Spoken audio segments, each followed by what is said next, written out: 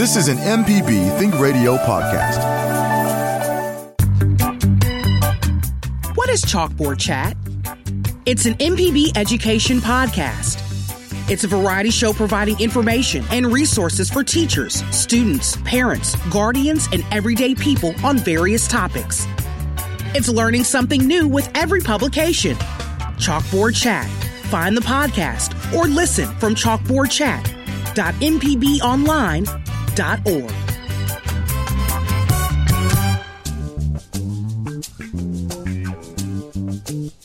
From MPB Think Radio, this is Now You're Talking, the show about the most interesting people and stories of Mississippi, and we are going to make that true today. We got a great show. Thank you for being with us. I'm your host, Marshall Ramsey. I am editor-at-large and editorial cartoonist of Mississippi Today.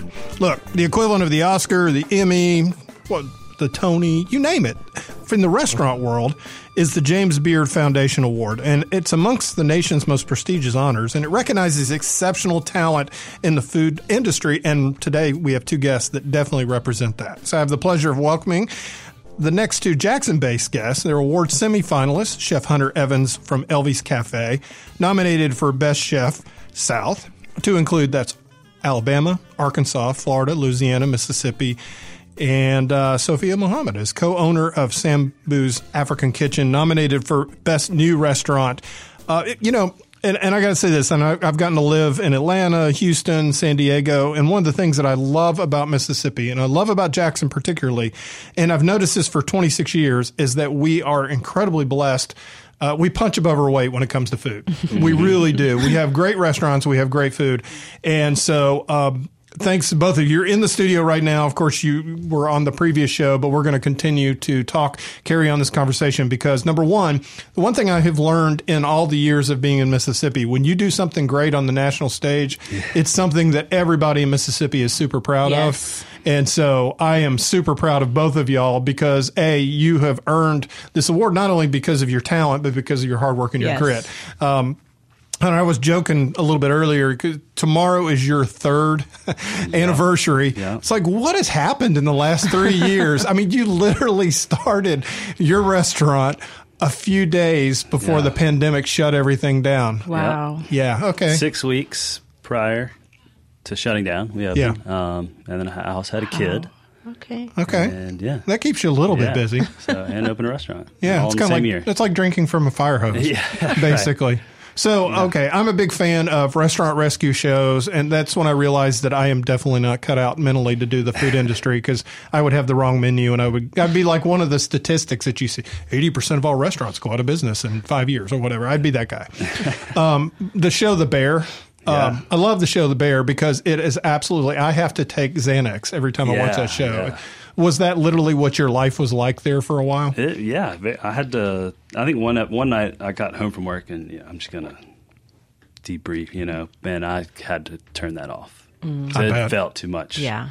Too similar. Yeah. Okay, I was going to ask you that because, I see cartooning, like 3 Men and a Baby, they show, what's his name, Steve Guttenberg is a cartoonist. That is not what a cartoonist's life is like. Trust me, you don't live in a really posh apartment with Tom Selleck living in the place. It just doesn't happen. But there is a degree of truth to that. Yeah, totally. And I was thinking about that too, because, you were in New York, you're a CIA graduate. I love that, by the way. You're a CIA graduate. It makes it sound like you could kill me with your thumb or something. But it's the culinary. It's a little different. CIA, obviously.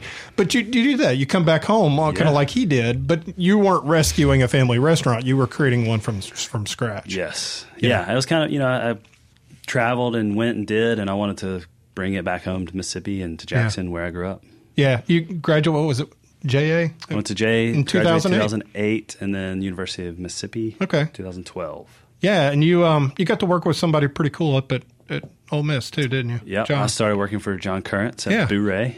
The old Bourrée when it was before it moved around the corner. That's where I started. Wow. So when you started in the business, what were the things that you were doing? I was just frying. Really? French fries, crawfish tail, the crawfish basket, It's a good little spot, It's busy, but you can kind of watch the whole kitchen. You kind of learn the rhythms, you learn the flow, how things are done, and then you kind of move up, Right. Yeah, I was just thinking about that because when I was about 8, I remember marching in and telling my dad, I'm going to be an editorial cartoonist, which is an incredibly weird thing to tell your dad. I'm sure he was very disappointed, but he said, you'll be the best one ever. I haven't gotten there yet, but I'm working on it. But when you were little, were you like, give me an easy bake oven, I'm going to be frying some eggs? I mean, when did you really realize that this was something that you just thought was incredibly cool and you wanted to be a part of? I always loved it. I always loved food. I always loved being around food. That was kind of the central area, that my family gathered in the kitchen at home. I never saw or knew anybody really in the restaurant industry, knew any chefs. I didn't really think of it as a career. And I think as a society, some people still don't even consider it careers, the way they treat servers. Right. Yeah, what's that all about, by the way? I'm trying to change that. I just think people think it's kind of a stepping stone to the next career. I'm going to wait tables while I am in school. And, we're really like, nah, this is a career. This is a life, a part of your life, a career choice. But I never really saw that. So I was kind of hesitant, like, oh, I'm going to go cook, Yeah. And then graduated high school. It's like, okay, like I really love it. Like, why not? And like, Mom and Dad, I'm not going to go to school. How about I just cook? That didn't sound that great. So went to Ole Miss and I discovered hospitality management. Yeah. Yes. I was like, okay, that's like the closest thing, And then I had a professor there that really encouraged me to cook and then go to the CIA. Oh, wow. And he was a graduate there. So, yeah, it all worked out and I was, where I was supposed to go. And isn't that the beauty? A lot of people don't understand the whole beauty of college necessarily. Isn't necessarily taking all the classes that you take. It's usually the people that you'll stumble across that'll change your life. Or even 4 years growing up to then go to culinary school and really give it everything I got and, really know that's what I want to do. Was that a huge culture shock for you to move up there and do that? I had been up there a couple times. Okay. I love New York. CIA is actually 70 miles up the Hudson River. Yeah, it's gorgeous. And so I didn't have a car or anything. So I was kind of stuck. And so that was kind of like the worst part. But I could get a taxi to the train station and I could be in the city in That's so an hour old and school. a half. And take a taxi. Yeah, it was awesome. Yeah. So that really just lent itself to me even more kind of diving into culinary school and giving, a year and a half all my attention to class and school. Well, not to bring up one of my not relatives, but, I watch Gordon Ramsay, and on that and the pressure and the abuse and so forth like that. Well, and you were probably by that point, were you working in restaurants up in New York and so forth? And I mean, did you experience that kind of pressure cooker type situation where you felt like maybe you were one of the, shrimp being cooked in the fryer while you were learning? There's definitely certain people that, there's lots of different personalities in the restaurant world, and it's a high stress environment. So, you see the best of some of those people. I don't think I was ever really in that situation. One of the most stressful I remember was when I was in New York. I was working for one of Danny Meyer's restaurants, and the New York Times critic Pete Wells had come in. Oh, wow. And usually they come 3 or 4 times to get kind of a general feel, different servers, try different dishes. Do you know when they're in the restaurant? They don't tell you, but, I feel like everyone with the internet nowadays and photos, and you can Google all these reservations, or that's a phony number. Yes. Like, flag that, and somebody flagged him or saw him. So for the next couple months, okay, he's going to come in another couple times. And it was just like so stressful for a couple weeks or a couple months, oh, wow, we could close down this restaurant just by, doing. And the chef's just like, I'm getting reviewed. So he's on edge. I bet. And we're all just kind of like on eggshells around him. To go back to what you were saying a little bit before about people being mean to servers, I've always said that I think the world would be a better place if everybody had 1 year mandatory having to work in food service. Yes. Because then we suddenly wouldn't be screaming at each other online and stuff like that, because we would have had our fill of it. Yeah. Yeah. I totally agree. So at that point, like you said, you're up in New York, you're working, did you have a plan? Did you say, okay, you know what, I'm going to bring this back to Jackson, Mississippi? Yeah, I've pretty goal-oriented throughout my life of, okay, by the time I'm 30, I want to open a restaurant. Wow, what's that like? Yeah. That's amazing. It's good. I'm learning to rein it back and, not say yes to everything. Yeah. But, I just kind of, I wanted to cook in New York, wanted to cook in New Orleans. And as I kind of did it, just crossed it off. And, okay, New Orleans, I thought that was like the Mecca. And I did that for a summer while I was at Ole Miss as an externship. Oh, cool. And then, man, that wasn't like, I kind of hung in there. That wasn't too bad. Yeah. And like, all right, New York would be like, if I can cook there, I can cook anywhere. And then, for a chef, mentor to say, hey, you should go do it. Like, okay.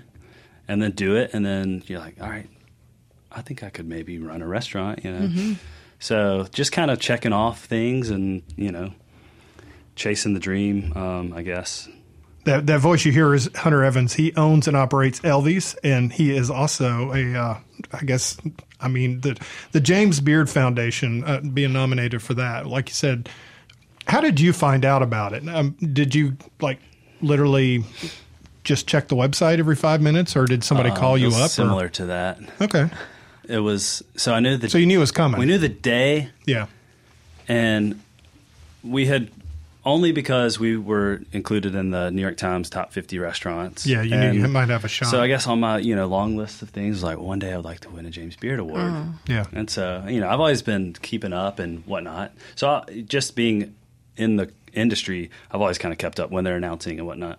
So they're announcing, what day, and they never set a time. I signed up for the newsletter, email, specifically for the awards, and check their social media. And we're kind of just every once in a while check in, and then finally we checked, and there was I think an Eater article, that they were the first, even before the James Beard post. Oh, really? I was like, how did you get the list? Yeah, and so, we were kind of shaking, scrolling the phone, and that's how we found out. That's awesome. I'm with the James Beard Foundation Award semi-finalist, Chef Hunter Evans. Of course, his restaurant's Elvies, fantastic restaurant.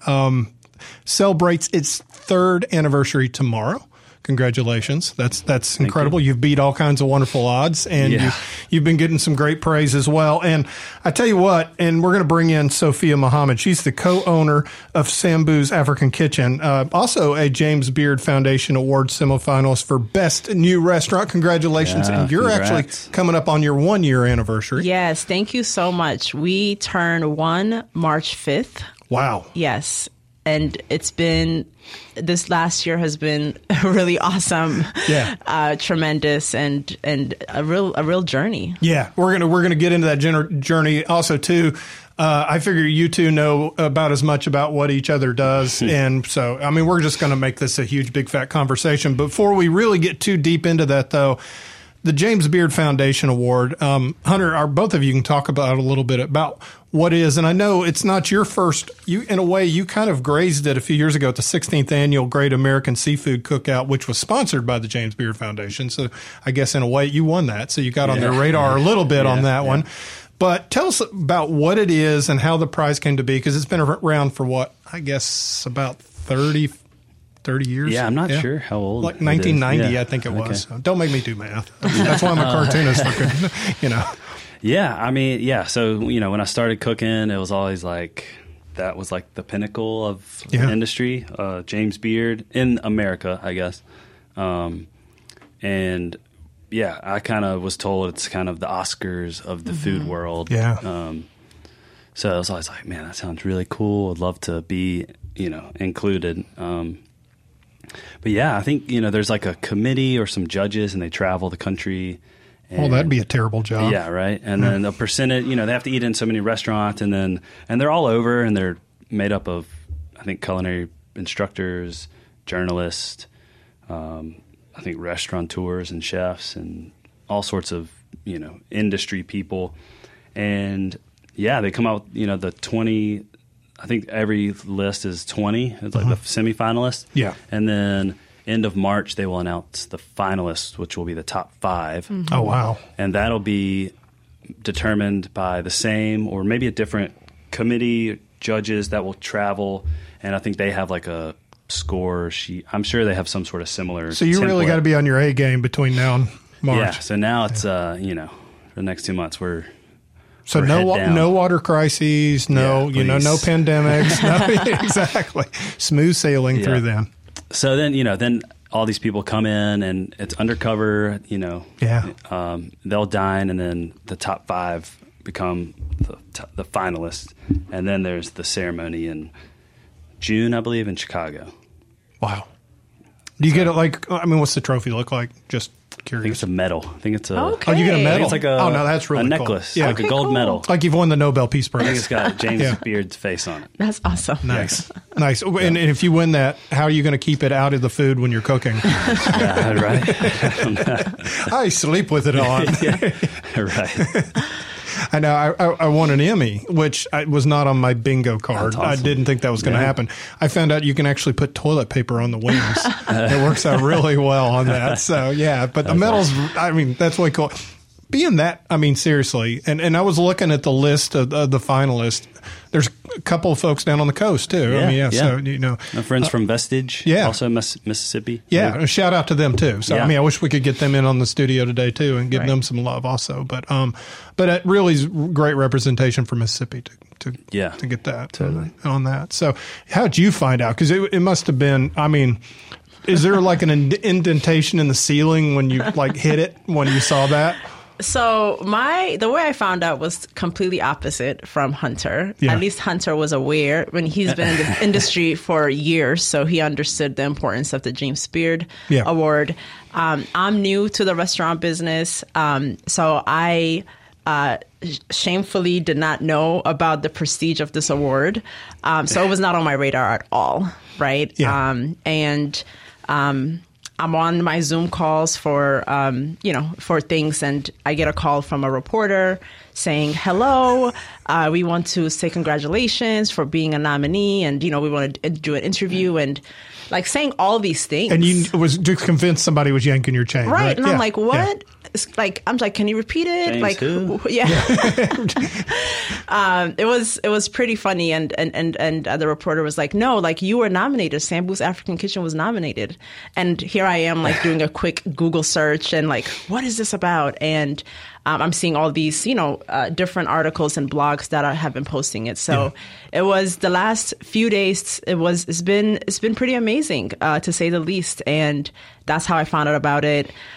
Since then, I've been doing deep research on who James Beard was and how he was this, the first, one of the culinary geniuses of America. And he was also a teacher. There's a James Beard Foundation building in New York City that it's just been really great to be able to be nominated for an award that was named after such a really phenomenal culinary creator.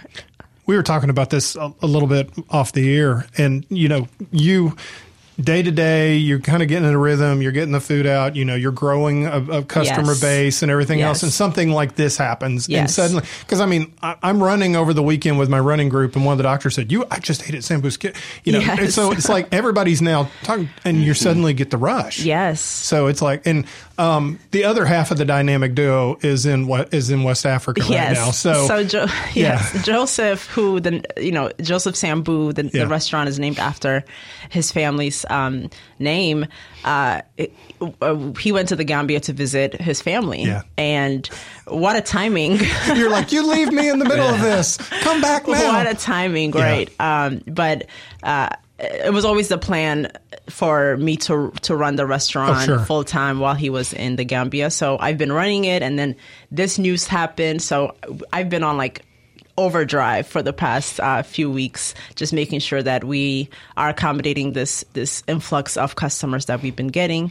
Yeah. It's a blessing. Oh, a huge blessing. And I'm tired, and I can't wait for him to come home. So that he comes home tonight, doesn't he? He comes home tonight. Yay! So I hope he's not flying on an airline that has baggage issues or something. Oh no! He will be here. Fine. You will go get a car and pick him up. I'll go for wherever he's at. I'm gonna go get him. How did the restaurant come to be? So Miss Sally, who is his mom, has lived in Jackson for the past 13 years. When she immigrated, when both his mom and him immigrated to the U.S., they had friends and family here in Jackson. What brought them here? Family. Oh, family. Okay. Yes. Okay. That makes sense. They had they had aunts and some uncles here in Jackson. So they were trying to figure out, like, where do they fit in? Where do they want to settle? And oftentimes, I know my family, when we immigrated, we went to New York City because that's where some of our family were, right? But his family, majority of them were in the Jackson area, so they came to the Jackson area. And, their friends, their people around them were saying, you should really open a restaurant. You should really open a restaurant, because Miss Sally used to invite friends to her home and cook for them. And at the time, there were not any African restaurants. Mm-hmm. So it was going to be such a great difference to the Jackson community. And about 2 years ago, Joe and I met in New York City, and we were both going through a career transition. He was working in government at the mayor's office in economic development. I was a school teacher turned school principal for a decade. Wow. And we were both looking for a career transition, and we were both looking to leave New York City. Yeah. Right. Mm-hmm. So we were thinking about different places and different things we can do. And this is during the pandemic, right? This is towards the end of the pandemic. Okay. Yeah. Yes. So you've been in lockdown for a long time. Yeah. Yes. And we were like, his family's in Mississippi. My family, we're all over the place. We're in Pennsylvania and Charlotte, all things like that. So we were like, I think Mississippi is the best place for us to move, and to be closer to his family. And we made the move, and he was like, you know what?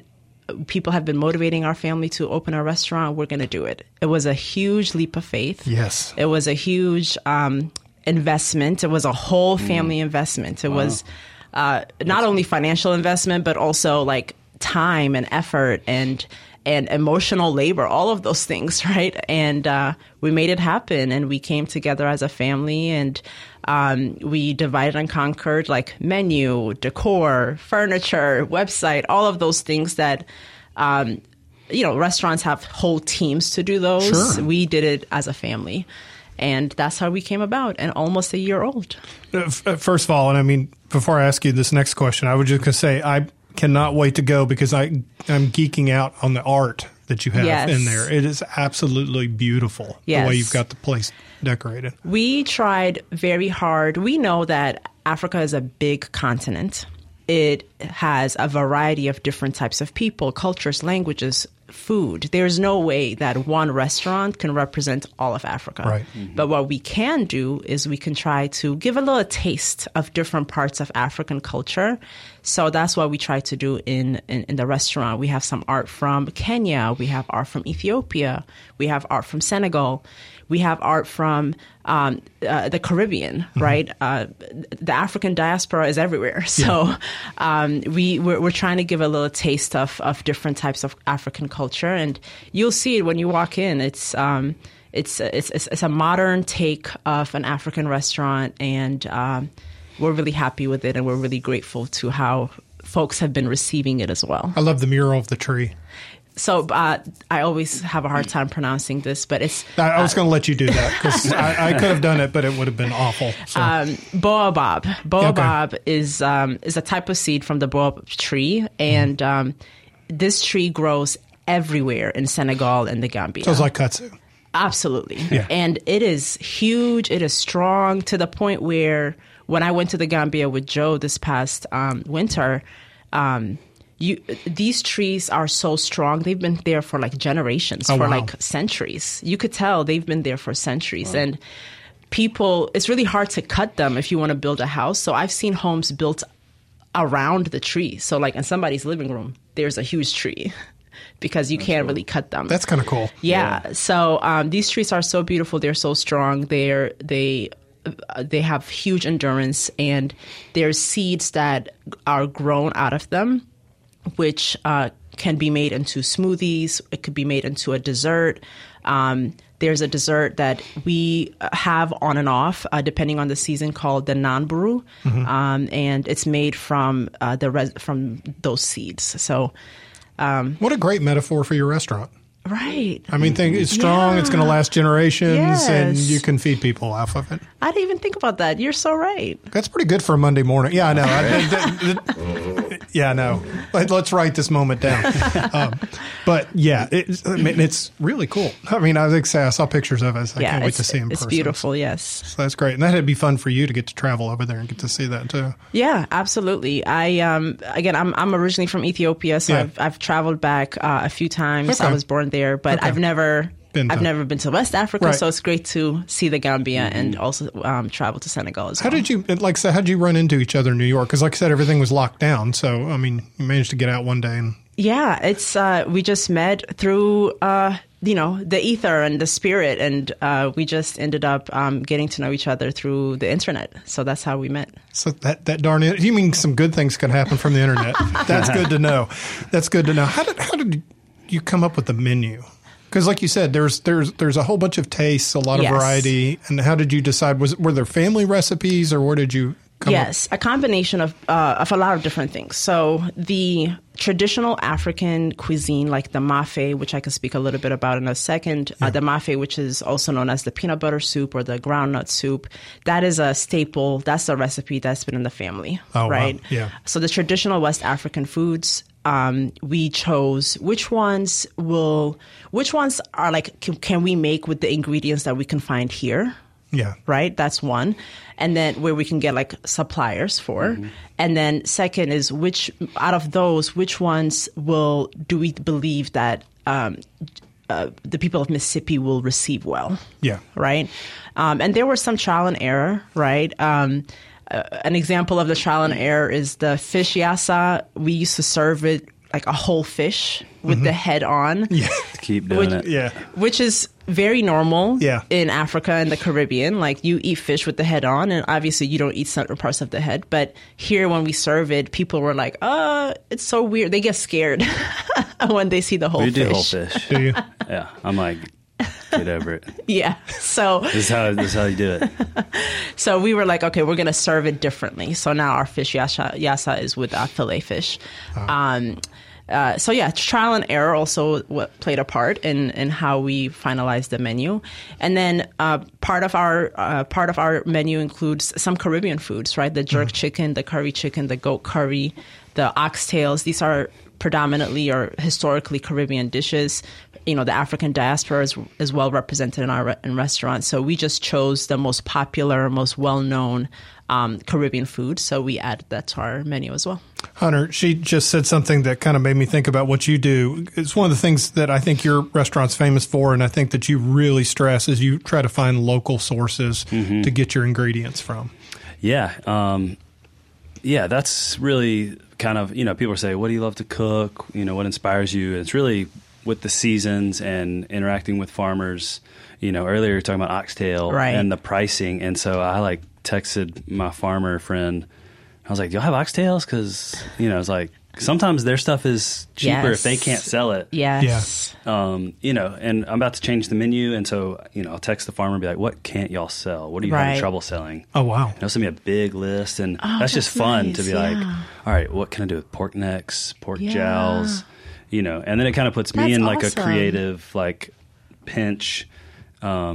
And it's just, I feel like it kind of full circle supports the farm. Yes. People want the steaks and the ribeyes, but how do you use the whole animal? Yeah. I love that, Hunter. And I think we should definitely connect because I would love to have direct communication and direct line with farmers. I think we're very grateful for our suppliers. Mm-hmm. And I think we want to be able to really connect with with the farmers of Mississippi and be able to work together. So I think I love that you're working with the farmers in that way as well. Well, as you can see, the show's about to go into a new direction with these two talking to each other because this is going to turn into some great radio. We're with Sophia Muhammad, co-owner of Sambu's African Restaurant and James Beard Foundation Award semifinalist for Best New Restaurant. And we said earlier, but congratulations. Thank you. Thank you again. So well-deserved, to say the least. And, of course, we've got Chef Hunter Evans as well as LV's Restaurant. And also, you're on the semifinals now for Best Chef. So that's all. I mean, I feel like I'm sitting here with two rock stars. And you're sitting here talking to each other going, we need to connect and we need to do the other. And let me ask you that because, And I found this about media in this town, is it like most places, media, they like fight to death. You know, you've seen Anchorman where they have the gang wars and stuff like that. Very true to life. That happens all the time. Here, we pretty much all get along. Is it that way in the restaurant business too? Or are you all so busy just trying to keep the doors open that you don't really get a chance to get to know each other too well? I think there are opportunities. There's events and stuff that I love to do. Group therapy? Yeah, right. Solely or the most fun at going to these events or doing things is having a table next to the restaurant or a chef and getting to talk to them. Yeah.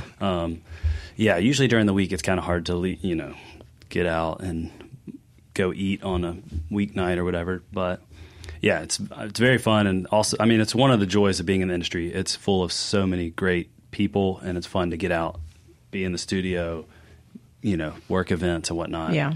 Yeah. I mean, I learned how to become a cartoonist by watching other cartoonists in a way. So, I mean, y'all comparing notes and you're like, that's a good way to do that. Yeah. I know you're just sitting there going, oh, yeah, suppliers. That would be a really great thing for me to figure out how to do. Yeah. I think, there's room for all of us here. Yeah. Right. And I think that maybe in New York, there's like a really crazy competition between restaurants, which there's a competition with every industry in New York City. Yeah. But I think here, the culture in Mississippi as a whole is like really supportive. Even when we first opened, whether it's customers who don't have their own businesses themselves or customers who have their own restaurants, they come to see us. They specifically see us out to not only support but like collaborate and see what type of work we can do together. So we've really felt loved and supported, and the desires to collaborate is there. Admittedly, we've been really busy. These past 11 months have been really busy, and Sambu's right now we're open 7 days a week. So wow. Yes. Wow. That's crazy. Yes. That's a lot. It's a lot. Put the heads back on the fish and take a day off. That's your advice from Chef Hunter Evans today. Joe, I hope you're listening and listen to that advice. No, I think that the desire for collaboration is there. We are just so busy right now. Yeah. We haven't had the time to connect with other restaurateurs, but we will in due time. Well, I think you have today. Yeah. And one of the goals at Elvy's this year is every month we're doing like a guest chef dinner. Nice. And in January we had Palm and Pine out of New Orleans, and then they were also on the list for Best Chef South. And then February coming up we have Vish Wesh from Snack Bar in Oxford. He won James Beard a couple years ago. In March, we have Chris Hastings from Birmingham. He's also won a James Beard, and he's coming. And I reached out to Sambu's, and I think they should come to Elvy's and do a pop-up. Listen, we're open to it. Oh, this is great. See, all right, Jermaine, right now, write it down. Today's show is actually going to make history. It's going to make history today. That's fantastic. Hunter, you talk a little bit about your grandmother. And I was joking a little bit during the break about my grandmothers. They were really good at making mock apple pie and things like that because they survived the Depression and everything. So I didn't quite get the same culinary experience that you got from your grandmother. Tell us a little bit about your grandmother, because obviously her DNA runs through everything from the name down through how a lot of the restaurant, how it's done. Yeah. So she grew up in Metairie, which we went to a lot growing up. And I don't have the story where a lot of the chefs, were like tugging at the apron or like at the counter making and cooking food. I was kind of running around just playing. Yeah. But I think being that close to the coast and just like being in New Orleans, there was always like really great shrimp and crab, and she always cooked the same similar dishes. So I have a lot of memories of her in the kitchen and eating around the kitchen and being with family. And so I feel like that was kind of something I didn't realize till later when I was kind of like, this is what I want to do. It was very personal, and I had a lot of memories of this is where we spend a lot of time, and this is what we know, and this is how we commune. So, yeah, she would always do artichokes and stuffed artichokes, artichoke dressing. And so one of the things that I have on the menu is oysters Alvaretta. And it was kind of a nod to Oysters Rockefeller. And it was kind of in the same way, like I want Elvy's to be like the next 100-year-old restaurant, like these old New Orleans restaurants. And nobody knows what's in Rockefeller and whatnot. But Oysters Alvaretta, which was her full name, has artichokes and Parmesan and bacon and whatnot. So it's kind of stuff that I remember her cooking and kind of a nod to the Rockefeller. And maybe this will be the next, top dish or whatever. But well, it sounds like, I love the fact, and like I said, I try to paint. I like to paint. I mean, that kind of artist. But I mean, your palette obviously is your menu, and you create. And I just love the fact that you have a living menu, that you're constantly thinking of new things, and you're bringing new things, and it keeps you fresh. And that has to be one of the things you have to enjoy the most about having your own restaurant. Yeah, and that whole part of kind of naming that for my grandmother and in the old home that Elvy's is in. One of the joys of owning and operating a restaurant is also creating that experience and getting to know people and to serve people. Yeah. And somebody walking in and, hello, Mr. Whoever. Like, we know them. We know their favorite wine. We can recommend, and having that relationship where they walk in and feel known and are seen. And, that experience is kind of what we strive for via food and wine and cocktails. But I mean, food is so tightly into the DNA of the language of Mississippi. Yeah. And I mean, food, family, faith, but food is so important for what we do. And that's why I love, but I say both the concepts of both your restaurants, because like I said, they take you to take you home in its own different way.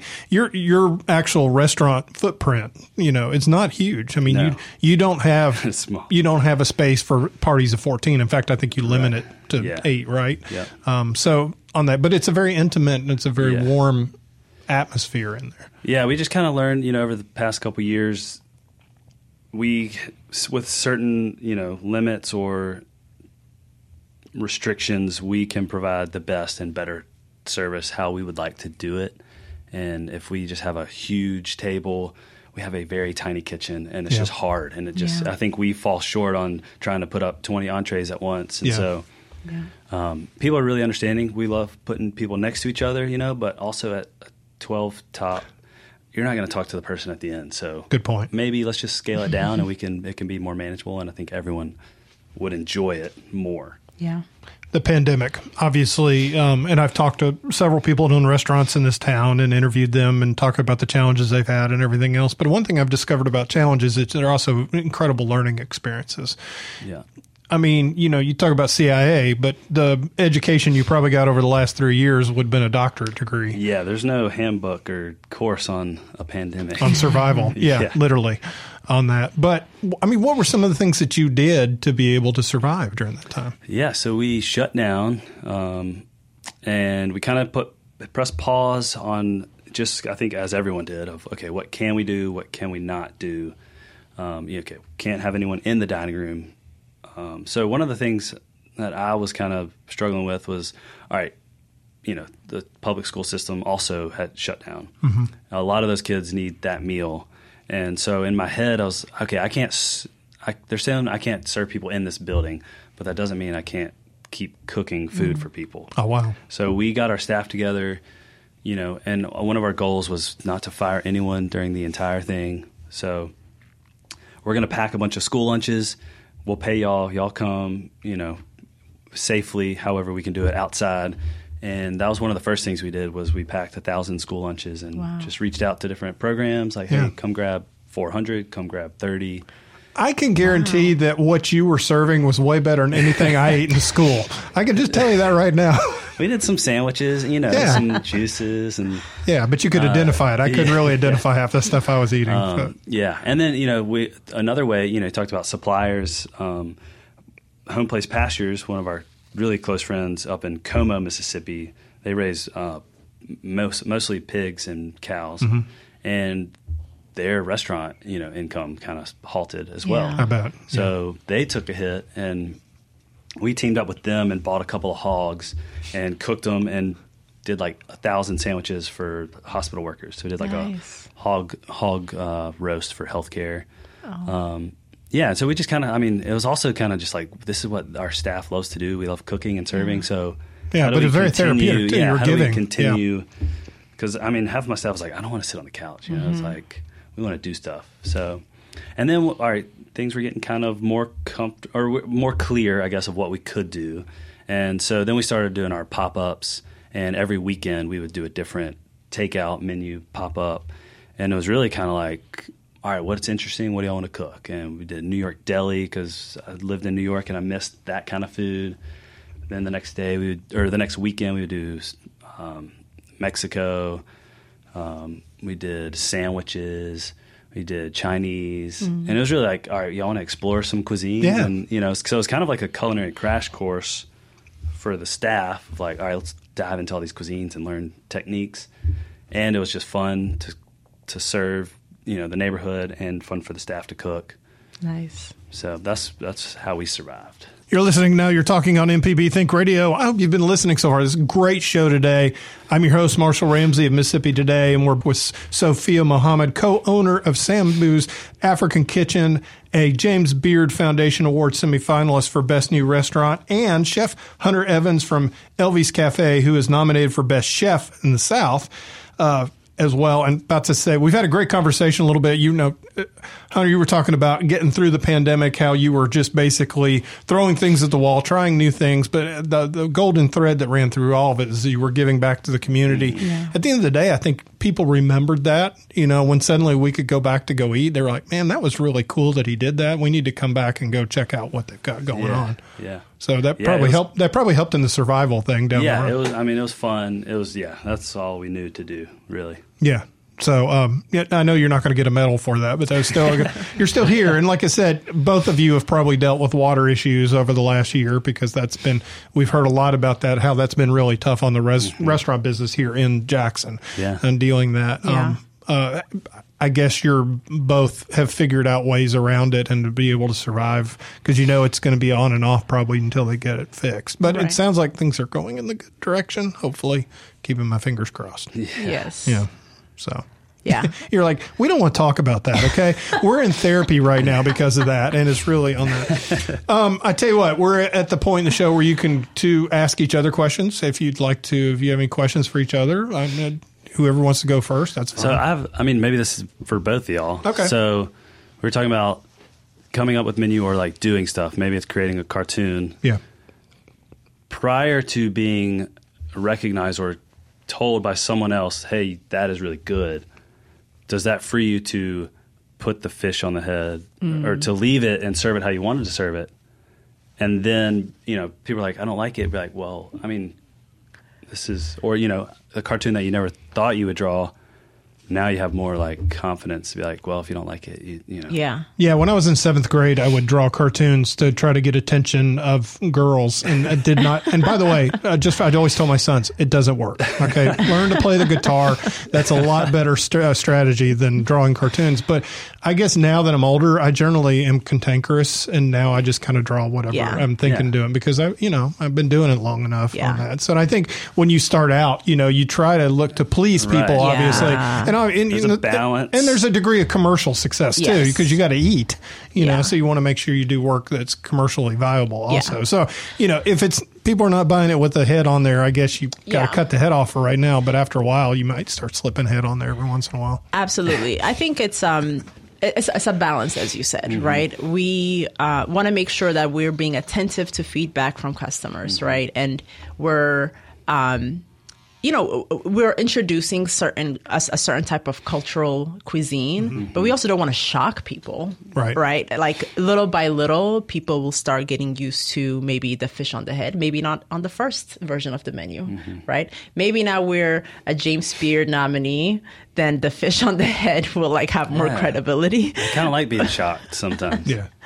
But I think we just wanted to, just be mindful about how we were introducing these items, and as a new restaurant, I think it does take time to mature as well. And I think with time and experience and accomplishments, we will even get more confident around maybe shocking some people with our cuisine. So I think with time, we'll be able to put whatever it is that we want on the menu. Yeah. Hunter, if you want to be shocked by cuisine, come to my house. I'll cook for you, okay? I will cook you something, and it'll shock you, and it'll scare you. Marshall, I've got a question for them. So Jermaine's here, but I wanted to know, you all cook so much good food. I mean, like quality, rich, nice foods. What is one thing that you have that you like that is not like the healthiest thing? Oh. Is there a junk food that you prefer? Tell me, like, your one, I guess you would call it, sinful? Guilty sin. Guilty sin? Is it, you mean on the menu or like? No, just anything. Okay. Late at night when you're just getting off work. So they eat so well. They're like, I have no junk food. I do love Flamin' Hot Cheetos. Okay. Hot chips. I'd say maybe 40% of my diet is the peanut butter filled little pretzel things. Oh my gosh, those when I get home from work, I'm like, you can get them like at the Costco Sam's thing in a drum. Yeah. My wife's like, you just left the restaurant. Why are you eating? I'm like, stress eating. So mine is obviously in great quantities. It could be very unhealthy. So mine are two things. One is red wine, and then two is chips and guac. I love solid choices. Chips and guac. Support both of those. Yes, and both of them together is heaven. Yeah. Yes. No, don't tell my wife, but I'm having an affair with Little Debbie, so we're not even going to mention that on that. Real quick, we got about 5 seconds. Websites. Yeah. elviesrestaurant.com. Okay. Ours is SambooAfricanKitchen.com. This is great. I had so much fun with y'all today. Thank you. Too. Oh, this is fantastic. All right. Well, thank you for listening, and thanks to our special guest, Chef Hunter Evans from Elvies Restaurant, and Sophia Mohammed, co-owner of Samboo's African Kitchen, for joining me today. And if you'd like to hear this again or any past episodes, you can subscribe to the podcast on your favorite podcast app or on our MPB Public Media app. Now You're Talking is a production of MPB Think Radio with episode and podcast produced by the one and only Jermaine Flood. Hey, stay tuned. This is Southern Remedy Healthy and Fit is coming up next, and join us next Monday at 10 a.m. I'm Marshall Ramsey. I hope y'all have a great week. This is an MPB Think Radio podcast. To hear previous shows, visit mpbonline.org or download the MPB Public Radio app to listen on your iPhone or Android phone on demand.